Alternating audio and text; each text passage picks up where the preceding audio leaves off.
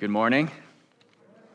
My name is Matthew Capone, and I'm the pastor here at Cheyenne Mountain Presbyterian Church, and it's my joy to bring God's Word to you today. Special welcome if you're new or visiting with us. We're glad that you're here, and we're glad that you're here not because we're trying to fill seats, but because we're following Jesus together as one community. And as we follow Jesus together, we've become convinced that there's no one so good they don't need God's grace, and no one so bad they can't have it, which is why we come back to God and His Word week after week. You'll remember that we're just started the book of 2 Peter, which I invite you to turn to either in your Bible or your worship guide or your phone. And you'll remember that the book of 2 Peter is a letter written by a man named Peter, and he writes it to a church in the 60s AD somewhere in the Roman Empire. And he writes it with one desire. Peter wants these people to grow.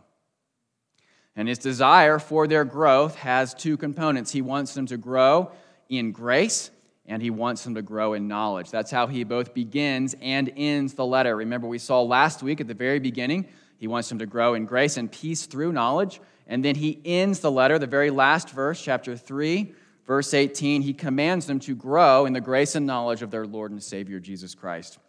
And so last week we looked at the question of knowledge. What is it worth? What does it do? And we saw a few things. First of all, we know what it doesn't do. It doesn't earn us anything from God because we rest on the righteousness of Jesus Christ. But it does do something, which it's involved in God's growing us in grace and peace. And so knowledge leads to grace and peace. That's how we grow. And if we're growing in knowledge, then we need to be growing in grace and peace. And so we're going to follow that up this morning, continuing discussing knowledge, looking at if knowledge is what we need to grow in grace, how does knowledge actually do that? How does knowledge motivate and empower our obedience? How does it create that growth in our lives? You might be someone who's listening, you think about the Bible, and often it feels dead to you. You read it, it doesn't seem to bring life. Maybe you're growing in knowledge, but you don't feel like you're growing in grace. Maybe you've given up on knowledge because it doesn't seem to make a difference. Well, Peter's going to continue what he told us before. He's going to help us understand how it is that knowledge leads to this growth. We're going to get the beginning of an answer. In fact, much of the book of 2 Peter is going to be about how doctrine affects our day-to-day lives. So we're going to look at some detailed doctrines. We're going to look later at the doctrine of Scripture and inspiration, how we have the Bible, and it's going to be practical. How does that affect our lives? We're going to look at the doctrine of the end times, what's going to happen at the end of the world, and it's going to be practical. It's going to affect our day-to-day lives. Peter is not going to tell us how many cans of tuna we should stockpile, but instead he's going to tell us how we live in light of the fact that Jesus is coming back. And so with that question, how does knowledge motivate and empower our obedience? We're going to turn now to 2 Peter chapter 1, starting at verse 3. And remember, as we come to this is God's word. And God tells us that his word is a lamp to our feet and a light to our path, which means that God has not left us to stumble alone in the dark, but instead he's given us his word to show us the way to go. And so that's why we read now, starting at verse 3. His divine power has granted to us all things that pertain to life and godliness through the knowledge of him who called us to his own glory and excellence, by which he has granted to us his precious and very great promises, so that through them you may become partakers of the divine nature, having escaped from the corruption that is in the world because of sinful desire. I invite you to pray with me as we come to this portion of God's word. Our Father in heaven, we thank you for your word that gives life, and we ask that you would use it to do that this morning, that you'd break up the hard soil of our hearts, and that you would challenge us by your word, that you would encourage us with it, and you would cause us to look to Jesus Christ as our hope and our Savior. We ask these things in his name. Amen. When I was 9 years old, some of you know that in a previous life, I played violin and viola. And when I was 9 years, I don't believe in reincarnation. When I say previous life, I just mean a long time ago. When I was in a previous life, when I was 9 years old, I began taking violin lessons from a woman who lived close to us. And this woman was married to a man who was also a musician. That's how they met. He, however, did not teach lessons. The reason he didn't teach lessons is because he didn't need to. And the reason he didn't need to is because he had one of the most coveted jobs in the music world, which is that he was in a military band.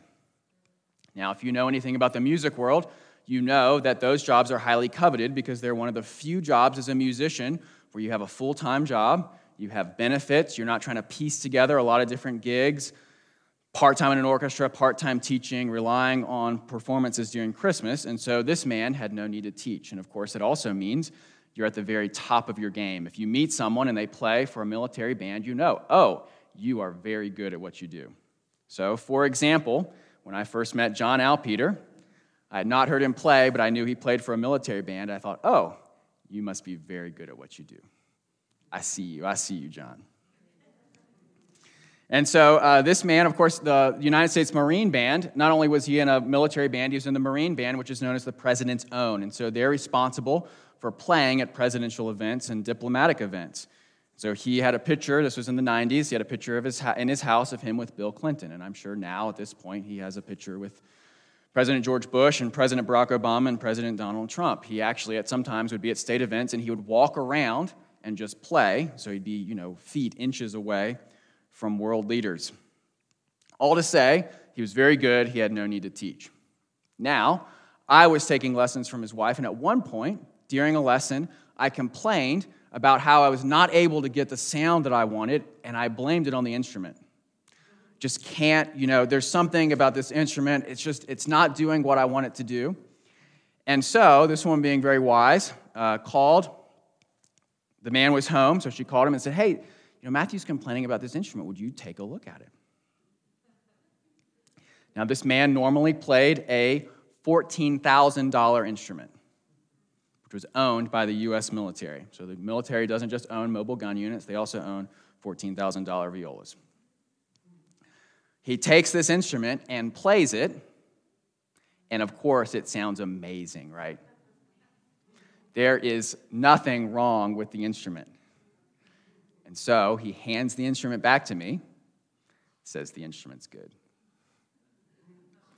The point is this: the power is in the player, not the instrument. Whether it is a student instrument or a $14,000 professional instrument, it is not the instrument that matters as much as the one who plays it. And the power is also not in the listener, but the player. And so if you are at a concert and you're moved by the music that's being played, you don't say to yourself, unless you're very deceived, wow, I am such a good listener. No, you are moved by the music because it is such a good musician. It is not the instrument that matters as much as the power that is behind it. And that is what Peter is telling us here. We're told in verse 3 that we are given God's divine power through knowledge. The through word here is an instrument word. God uses knowledge as an instrument of his power. It is God, the player, that matters. It is not that knowledge has some kind of inherent power to it, but that God has chosen to use it as his instrument. That's why we're told in Jeremiah chapter 23 that God's word is like a hammer that breaks a rock into pieces. Ephesians chapter 1, verses 19 and 20 tells us that the same power that raised Jesus Christ from the dead is the power at work in us. We are not like Muslims. We don't believe that there's something special about this book as a physical object. If I sleep at night and the Bible is next to me, there's not some sort of osmosis that happens. No, the power is not in the instrument fundamentally, but in the one who is behind it. And so as we ask this question, how does knowledge motivate and empower our obedience? We see this, first of all, that God uses knowledge. He uses his word as an instrument for his power to play a song of obedience in our lives. God uses knowledge. He uses his word as an instrument of his power to play a song of obedience in our lives. Knowledge matters because God is powerful. Knowledge matters because God has chosen to use it. And so it's divine power. It's the player that matters through knowledge. Knowledge, the instrument. And so we come week after week, right, showing up here at church, expecting God to be at work. The power is not ultimately in the preacher. The power is not ultimately in the words, though God uses them. They are instruments of God and his power in our lives. And in fact, Peter tells us exactly the song of obedience that's being sung. So we know there's a song, there's a divine power. The instrument is knowledge, verse 3. Verse 4, by which he has made us partakers of the divine nature. And then in verse 3, he's granted to us, again, this is giving language, sort of like we saw last week, granted to us all things that pertain to life and godliness. So he's given us these things to participate in the divine nature. Now, participate in the divine nature might sound a little strange. It might sound like maybe we're somehow becoming many gods. That is not what Peter is talking about. Instead, he's talking about what we would call God's communicable attributes. In theology, we talk about God having two kinds of attributes, communicable and incommunicable. His communicable attributes are the ones he can share with us. The incommunicable attributes are the ones he can't. If you didn't follow any of that, think about it in this way. As we grow in sanctification, as we grow as Christians, we don't think, man, as I follow God, I really want to grow in my omnipresence. I am going to be able to be at all places at all times. Despite what Harry Potter might tell you, Horcruxes are not a real thing. Okay, you cannot have multiple places where you are present. God doesn't share those things with us. We do not participate in the divine nature in that way. There are, however, characteristics of God that he does share with us. God is love. We grow in our love. God is holy. It's our goal to grow in our holiness. In fact, this is the sort of thing that we see listed in Galatians 5 as a fruit of the Spirit. What are the communicable attributes of God? What do we have if we participate in the divine nature? Well, we have love, joy, peace, patience, kindness, faithfulness, gentleness, and self-control. That is what happens when we participate. We're partakers of the divine nature. Peter, by the way, is going to give his own list, verses 5 through 8, that we'll look at next week. I'll just give you a teaser here.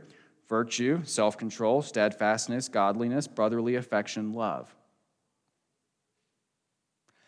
Those are the things that are in God's song of obedience that he plays in our lives by his power through knowledge. We become partakers of the divine nature. Hebrews chapter 4 tells us that the word of God is living and active, sharper than any two-edged sword, piercing to the division of soul and spirit, of joints and of marrow, and discerning the thoughts and intentions of the heart. God's word is powerful in our lives. And so how does knowledge motivate and empower our obedience? Well, first of all, it does that because God places his power behind it. God chooses to use it. It's not, however, just God's power, but his promises. That's what we see in verse 4. He's granted to us his precious and very great promises. Now, you all know last week we had Labor Day. Of course, when there's Labor Day, there are lots of amazing sales. Some of the best sales going on that I know about were at REI, and they had some sales that they typically don't even have. They had 25% off very nice backpacking packs. And I happen to have a couple very short backpacking trips coming up, and I'm in the market, and I've been talking to one of my friends who I'm going with, who knows a lot about these things, and he's been advising me. So I went ahead and I bought a pack. It was painful, but I knew it's not going to be 25% off for a long, long time. Now, I have a trip coming up in a couple weeks, just for a couple nights, and next Friday, The guys that I'm going with, we're going to get our packs and our gear together, and we're going to pack them just to make sure we have everything and to make sure everything fits, because it's been a long time since any of us have been backpacking. So if there's something we're missing, we're going to have another couple weeks to go out and buy it. Our packs are too small. We'll know that. We need to readjust. We are the ones packing our bags, right? We have to make sure we have everything we need. This passage is telling us that God has already packed our bags. God has already given us everything we need. We see that in verse 3.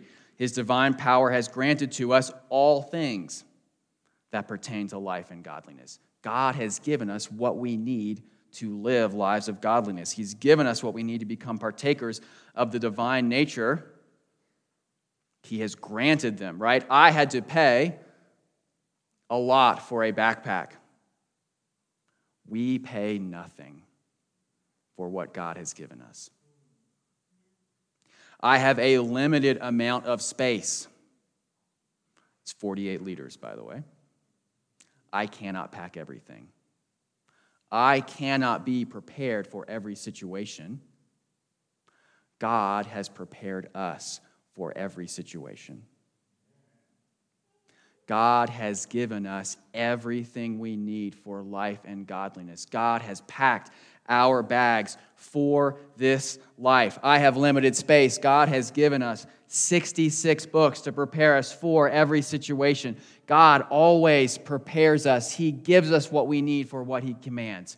God never sends us out without backing us up. And He has done that through knowledge. And so we can reach into the bag that He's given us, and there's all sorts of things we're going to draw out, right? One of them is His promises. Peter's going to tell us all sorts of things in knowledge that we need to make it through life. He starts out by telling us about God's precious and very great promises. When I was living over on Whistler Hollow a couple years ago before I moved, I lived with a couple, and the man, his father was a firefighter, and so he understood the danger of wildfires. He was a firefighter on the western slopes. And so at one point while I was living with them, they put together a go bag, which is a bag where you have what you need if you have to leave your house in, say, 10 minutes. Someone knocks on your door, they say, a wildfire's coming. That's the bag you grab that has your essentials. And they had a plan they'd put together for their pets as well. They knew which car they were taking, how they were going to operate it all. They even bought these canisters of water that they had in their garage in case something happened. No matter what happens to the Christian, if our house is on fire, what we leave with is God's precious and very great promises. No matter what situation is going on, when we reach into the bag that God has given us for this life, we look for His precious and very great promises. That is the way and one of the only ways that we are prepared for whatever life gives us. When we are facing an election season and a country filled with turmoil, and perhaps we're tempted to give up hope, we look to God's precious and His very great promise in this book, in 2 Peter chapter 3, verse 13, that we look forward to new heavens and a new earth in which righteousness dwells. We look to God's precious and very great promise in Psalm 46 that He is our refuge and our strength, a very present help in trouble. Therefore, though the earth gives way, though the mountains be moved into the heart of the sea, we will not fear. When we become Christians and our family does not understand our decision and we feel alienated and isolated from them, we remember God's precious and very great promise in Psalm 27, verse 10, though my father and my mother have forsaken me, the Lord will take me in. When we face persecution because of our faith in Jesus Christ and we wonder whether it's worth holding on and being faithful, we remember God's precious and His very great promise in Matthew chapter 5, that though men speak all manner of evil against you on my account, you are blessed, for great is your reward in heaven. When You are at the doctor's office, and you knew you were going to talk to the doctor, but you forgot you had to talk to the nurse beforehand. And she comes in and asks you, why are you here to see the doctor? And normally you would speak without hesitation, but this time you find a lump in your throat because you don't want to say, I'm here because of depression. I'm here because of a miscarriage. We remember and take hold of God's precious and his very great promise in 1 Corinthians chapter 2, verse 9, that what no eye has seen, nor ear heard, nor the heart of man imagined, what God has prepared for those who love him. We take hold of God's precious and his very great promise in Psalm 34, verse 18, that God is near to the brokenhearted and he saves the crushed in spirit. When we are struggling with sin and we're not sure if we're going to make it, if we are going to survive to the end, we remember God's precious and his very great promise in Philippians chapter 1, verse 6. For I am sure of this, that he who began a good work in you will bring it to completion at the day of Jesus Christ. When we face all sorts of situations in our lives and we don't know what to do, we remember God's precious and his very great promise in James chapter 1, verse 5, that he gives wisdom to those who ask. We remember his promise in Psalm 25 that he gives wisdom to the humble. God has packed our bags with his precious and very great promises. And so again, we see that knowledge and grace are intimately connected. We must know God's promises. That is the knowledge that leads to grace and peace. And of course, an even greater promise than all of those is in 2 Corinthians chapter 1, verse 20, where we're told that all the promises of God find their yes and amen in Jesus Christ. It's not the promise that matters as much as the one who makes it. And so why can we trust and believe all of the promises that I've just listed for you? It's because Jesus is the one who underwrites them. It's not the paper that State Farm or USAA or Geico sends you that matters. It is the company that stands behind it. Jesus is the one who stands behind all of God's precious and very great promises. He is the one who has paid for them and earned them on our behalf. And he did it when he lived as a man without sin on this earth, living the perfect life that we should have lived, and then dying the death that we deserved. And so everyone that has faith in him, everyone that has faith in Jesus Christ, having repented of their sins, turning away and realizing that he is their only hope, they can call on God's precious and very great promises. That's what we see in verses 3 and 4. He has called us to his own glory and excellence. Why do we have access to these things? Not because we are great, but because God is great. And he shows us his glory and his excellence because he gives us salvation, and it's his glory and his excellence that allow him to give us salvation. It's his perfection that allowed him to die on our behalf. It's his perfection that meant he could pay the penalty for our sins. And so it's his glory and his excellence that enables him to pay the debt for our sin. Remember, I told you, even at 25% off, backpacking bags are not cheap. God has purchased our bag for us. Everything in it he has given to us. It is free. Not to Jesus, but it's free for us. And so we have God's promises. We have them in our go bag. Those are the phone numbers that we're memorizing. Remember, I talked about that last week. Not as abstract knowledge, but as knowledge that we need for the journey ahead of us. Brothers and sisters, if we want to grow, if we want knowledge to motivate and empower our obedience, we must know the promises of God. We know them, not as abstract knowledge, but as things that we stand on no matter what happens in our lives. Some of you know that I'm sort of a casual runner.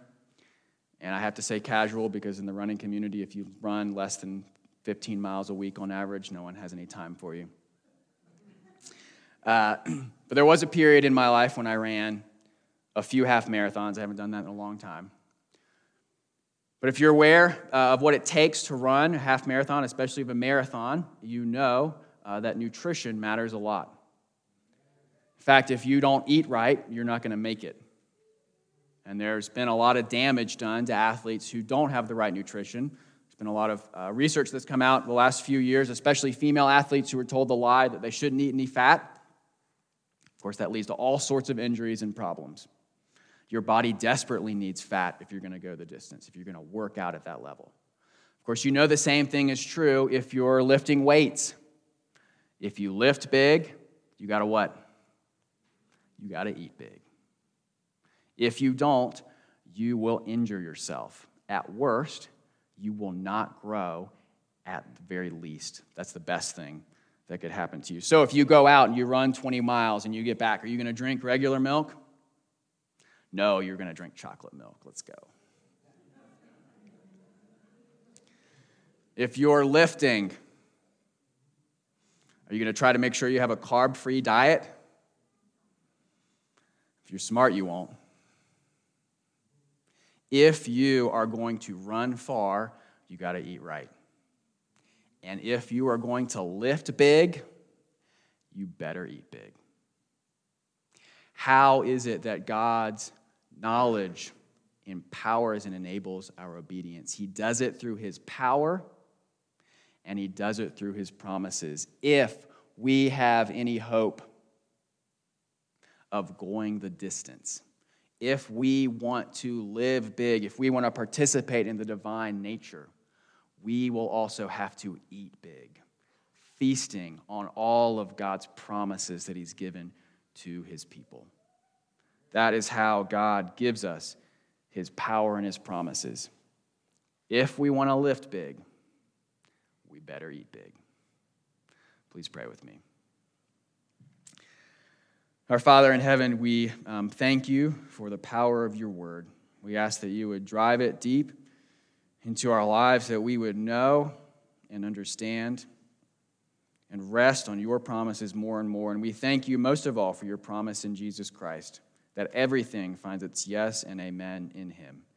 And so we ask these things, not in our power, but in the name of Jesus. Amen.